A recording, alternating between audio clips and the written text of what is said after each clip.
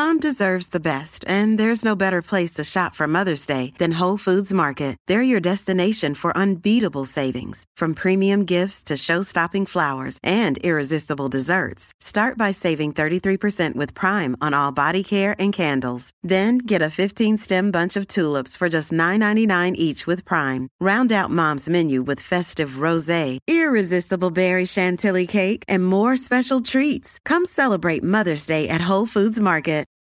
Welcome to Black Feminist Rants, where we center conversations on reproductive justice and activism.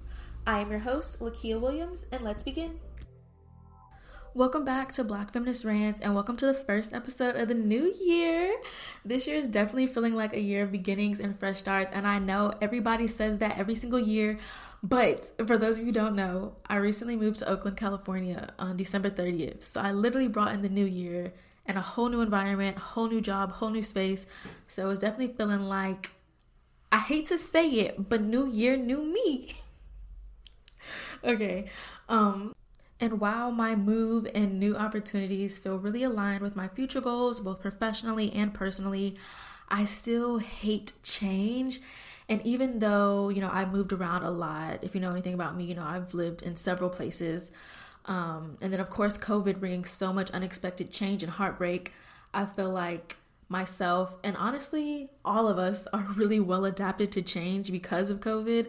I still hate it. I still hate change. And even though this is change that I sought out, just to develop more and grow into the person I want to be, I still hate the growing pains of change. But I'm also just really excited for what the new year is going to bring, what the new environment's going to bring. And just kind of seeing what my journey will be like. And so this episode is not going to be long by any means. It's kind of scripted, I've written out some notes, but I'm just going to be kind of talking. I really just want to put on an episode for, the 22222, the angel numbers, just putting in some good energy and some manifestations, honestly. But I'm also going to be talking about not only myself, but kind of my hopes and my reflections for what liberation looks like for people, worldwide, but, specifically centering Black people and Black women even more specifically. And I started thinking about liberation more broadly as I was thinking about the changes that I've made individually, and how I feel like I'm in the process of outgrowing my old self, the self who was so used to, so accustomed to academic and professional affirmation, that it had really became my entire personality. And odds are, if you're listening to this episode, it's because you know me in an academic or professional capacity. And so much love and praise for me came from the work I did in community, the things I accomplished, or the goals I set.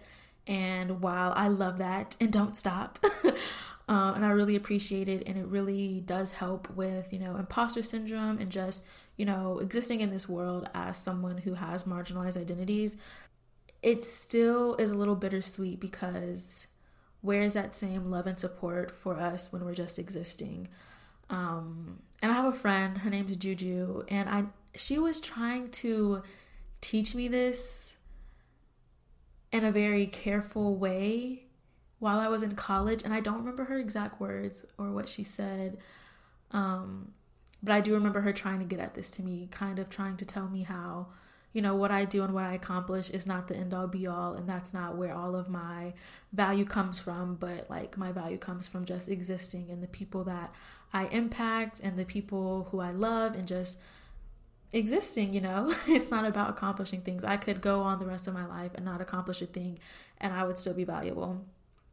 And I think and this is all, I haven't spoken to her about this, but this is all kind of my assumption, but I think she maybe tiptoed around that conversation or was very careful around it because, especially, we both went to the same college. We went to a PWI in the South. And she did organizing work. She was a year older than me, but she did organizing work on campus as well before me. And I'm pretty sure got a lot of that, oh, you're doing great work, and kind of affirmation and accolades around the work she does in similar ways that I was. And I feel like maybe she saw the reckoning that I was going to eventually have because she already had it, and how you pour so much of yourself into something and feel like you get so little return. And then you kind of wish for, well, if people supported me and, spoke these great things into me as an individual and as just a human being, just a person, as much as they did as, Lakia, the organizer, or, Juju, the organizer, then maybe I wouldn't feel like I had to be productive and do so much in order to, be valued. Sorry, that was really convoluted. Whoopsies, I got off from my point. But I think the reason that she tiptoed around it is because when you identify so heavily with your accomplishments, when someone tries to tell you that your accomplishments aren't the end all be all, it can sometimes elicit a defensive reaction, because we're told that that's how we're valuable, that's where our value comes from. And then if someone tells you, well, no, that's not where your value comes from, it's like, what you mean? I've done this, that, da, da, da, da, da. Even though I would have never reacted like that, I definitely understand where like the caution comes from. And I'm gonna have to text Juju and talk to her about this, because I've been reflecting on like that conversation we've had. I don't even know if she remembers it, but it's been making me think about how I feel like Black girls are only loved when we are trying to save the world. So many organizations and companies say they support Black girls and women and people, but that support for us goes only as far as we are marketable for them to funders. They support us for the media hits and the grant making, but in real life, in actuality, we are overworked, underpaid, and disregarded. It makes me think a lot about if, listen to Black women, trust Black women, Black Lives Matter wasn't trending and popular now and didn't, garner news articles and an uptick in funding, how many of these so-called allies and organizations, whether Black-led or not, would really be here in community supporting us? They can throw us pennies to do work in organizing and activism in community, and then use our success to put in reports for grants and make 10 times that amount back. And while this is a systemic issue at the grant making level and the funding level, it still impacts people on the individual, organizing, grassroots level. People in the C-suites at these large, very corporate-like nonprofits are going to be paid well, but the people that are in community doing a bulk of the work, not all of the work, but a bulk of the work, we are always the last thought. It's hard not to think of freedom and liberation on a macro level, but it really happens on an individual and community level. The impact we have on those we are most connected to are so much deeper and impactful than the impact most of us can make on large groups. Yes, we can inspire and educate tons of people, but we can actually change the material conditions of the people closest to us. And that's something I've been reflecting on with BFR. Now, BFR isn't some super large platform, but I do think through this platform, I do share knowledge with people and maybe inspire them, and maybe they learn a few things. And while there's, a large number of people who may tune in to each episode, that impact is minuscule compared to the impact that I could have like on my little brother, on the Black women who are younger than me, who look up to me, the ones I know in community, the ones I've gone to school with, the ones I've grown up with. What I can do and the support I can have on them is so much deeper than any inspiration or knowledge I can share through this platform. And while I love this platform, and I'm going to get into that at the end, and I think inspiration and education is so important, and y'all know I'm a Dorothy Roberts stan. Any chance I get, I'm tweeting her, I'm DMing her, whatever. And she has impacted me so much. But still, the women in my life, like Christian Adams and my mom and all the Black women in my life, all the women in my life, they're all Black, but not all of them. Dr. Claire Daniels from Tulane. Those people can have so much more of an impact on me than Dorothy Roberts ever could, because I'm in community with them. And I think even that mindset of we have to touch the most people possible is a byproduct of capitalism. More is better. More. The more people who I can reach, the more people I can get to tune in and come to my trainings or listen to my podcast or watch my YouTube video or read my blog post or whatever avenue or medium you use to do the work that you do, we think the more the better. But that's not true. The deeper the better.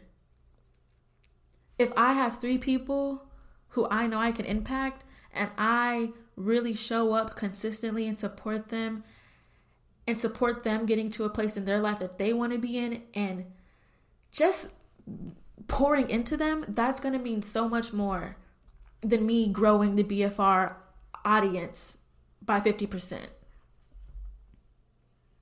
And it's wild to think that even within social justice spaces, even in spaces that are anti-capitalist, anti-imperialist, and we know all this stuff, we know, all of the atrocities of the US and other, global empires, that we still are subconsciously, unconsciously, I don't know. But anyways, that we are still like permeated with like these concepts of, grind culture and capitalism without even being aware. And honestly, as I'm recording this episode, I'm actively reflecting and how, gotta grow the TikTok account, gotta grow the Instagram account, gotta grow the Spotify listeners, gotta grow the platform, because that will be a signal of success for me. And I need a signal of success to feel validated and to feel valued. That whole process from start to finish is bound up in this concept of capitalism. My value is bound up in what I'm able to produce, and the more that I can produce, the more valuable I am. And it's hard to get out of that process, right? Because the more we produce, the more we're congratulated, even by the people that we're in community with who are anti-capitalist, who know about all the systems and all the isms. And that goes back to the convo I was having with Juju. Of course, you want your friends and your peers and your mentors to congratulate you for accomplishing something. And they should. And we deserve to get praise. But I feel like, at least in my life, so much of the praise has been centered about what I've accomplished or produced, and not enough on me just existing. And I feel like that's what Juju was trying to do. And I think that's something that more of us should do. Actively, all the time. And I'm gonna be honest with y'all, I'm a little type A. My friend Kyla says that, I think it's because my rising is Capricorn. I don't know, I get it confused. I don't know. One's Capricorn, one's Cancer. I think my rising is Capricorn. No, my moon's Capricorn. Okay, she says because my moon's Capricorn, that means I'm type A. I'm a little type A. So I'm not going to front like, I'm just going to let go of wanting affirmation and a congratulation. No, still congratulate me. I like to hear that. My love language is words of affirmation. But while I can still enjoy hearing congratulations and affirmation, I don't need to tie my value to it. And that gets me to my next little topic. For 2022 and eternity, I am hoping that Black women and people have lives centered around pleasure, especially us in movement work. Our lives get so focused on the work that we're doing. And I'm not saying the corporate girlies don't have it the same, but the difference is we feel that our work is work towards liberation. And everyone in movement space is going to make sacrifices for work that they feel is liberatory. It's kind of easy to clock out of your 9 to 5, working for some corporate job that's just like, whatever pays well. But when you feel like your work is the path towards revolution, that is such a quick trap to neglect yourself. And that is the antithesis of revolution. That is the antithesis of liberation. There is nothing liberatory about Black people overworking themselves and being underpaid. That sounds a lot like something that happened a couple hundred years ago. I don't know what it is. Riddle me that. But yeah, we not overworking and being underpaid in the name of a revolution. Because that's a revolution we don't need to be a part of. That is a revolution being sold back to us by the people we are trying to be liberated from. But anyways, back to my pleasure piece. I'm hoping for all Black people just lives of pleasure and all types of pleasure. And when I first started BFR in the first season, I had an episode with Irma Garcia. And I'm not sure if this clip made it into the episode, but we did talk about this. Because she was talking about self-pleasure and sex ed and self-pleasure as activism. And I was saying, I don't masturbate. I believe what you say. I believe that pleasure is activism, but I just personally don't like to masturbate. Let me tell you, I'm getting my toy at least 3 to 5 times a week. I went back home to my mom's like 2 or 3 weeks ago, and I was only going to be there for one night. I made sure I packed my vibrator, my charger, and my lube. I don't want to be caught without it. And I think that speaks to a lot of growth. And your pleasure does not have to be masturbation, but if you think that you don't like to masturbate, I just challenge you to really introspect and really see why that may be. It's definitely not for everyone, but odds are it probably is for you, and you just don't know it, and there's probably a reason why you are distancing yourself from it. And I know because it was me. But another way that I really want to center pleasure in my life outside of, self-pleasure and masturbating is really just doing things that bring me joy. I'm going to travel, I'm going to eat good, I'm going to take time off when I need it and not when I think I've earned it. And one of the biggest things for me is I'm going to take life slow. I think all my overachievers can feel me when I say we move through life too fast. We race to deadlines, rush to finish one assignment so we can start on another. We finish work to then immediately work on a passion project. We say yes to too many things and only say no to ourselves. And what's really inspired me to really do this is because instead of telling, younger Black girls or people who ask me, oh, how do you do it all or whatever, instead of telling them, don't be like me, prioritize yourself, prioritize pleasure and joy and connections, I'm just going to do it. I'm just going to live it. And then they will see me living my life in a way that I think all people, especially Black women and girls, should live their lives. And they won't even have to ask me. And when they do ask me, I can tell them, and I can also just say, and just watch how I live my life. You won't see me, working past 5. You won't see me sacrificing sleep to do some work. You won't see me neglecting to, be in community with my family and my friends. You won't see me doing that.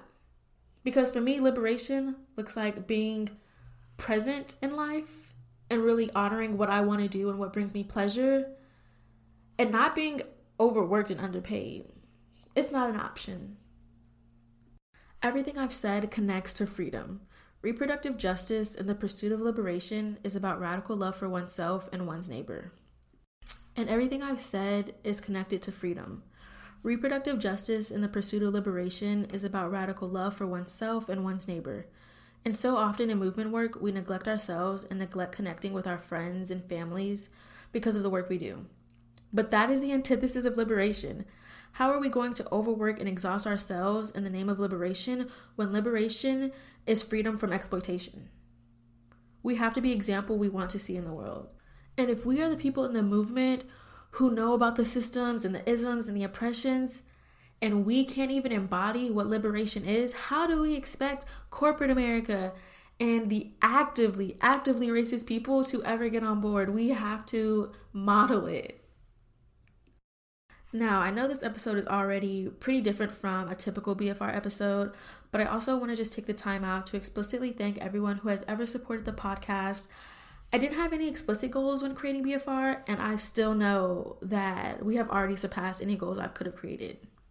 BFR and the platform that I've built around BFR means so much to me, and even though it is so much work, and I mean so much work, I have never thought about stopping, even as I've transitioned to working full-time. BFR brings me so much joy, and watching it grow is just mind-blowing to me. I've grown so much since the first episode, and it honestly blows my mind that people who were supporting BFR back when it first started are still rocking with it today.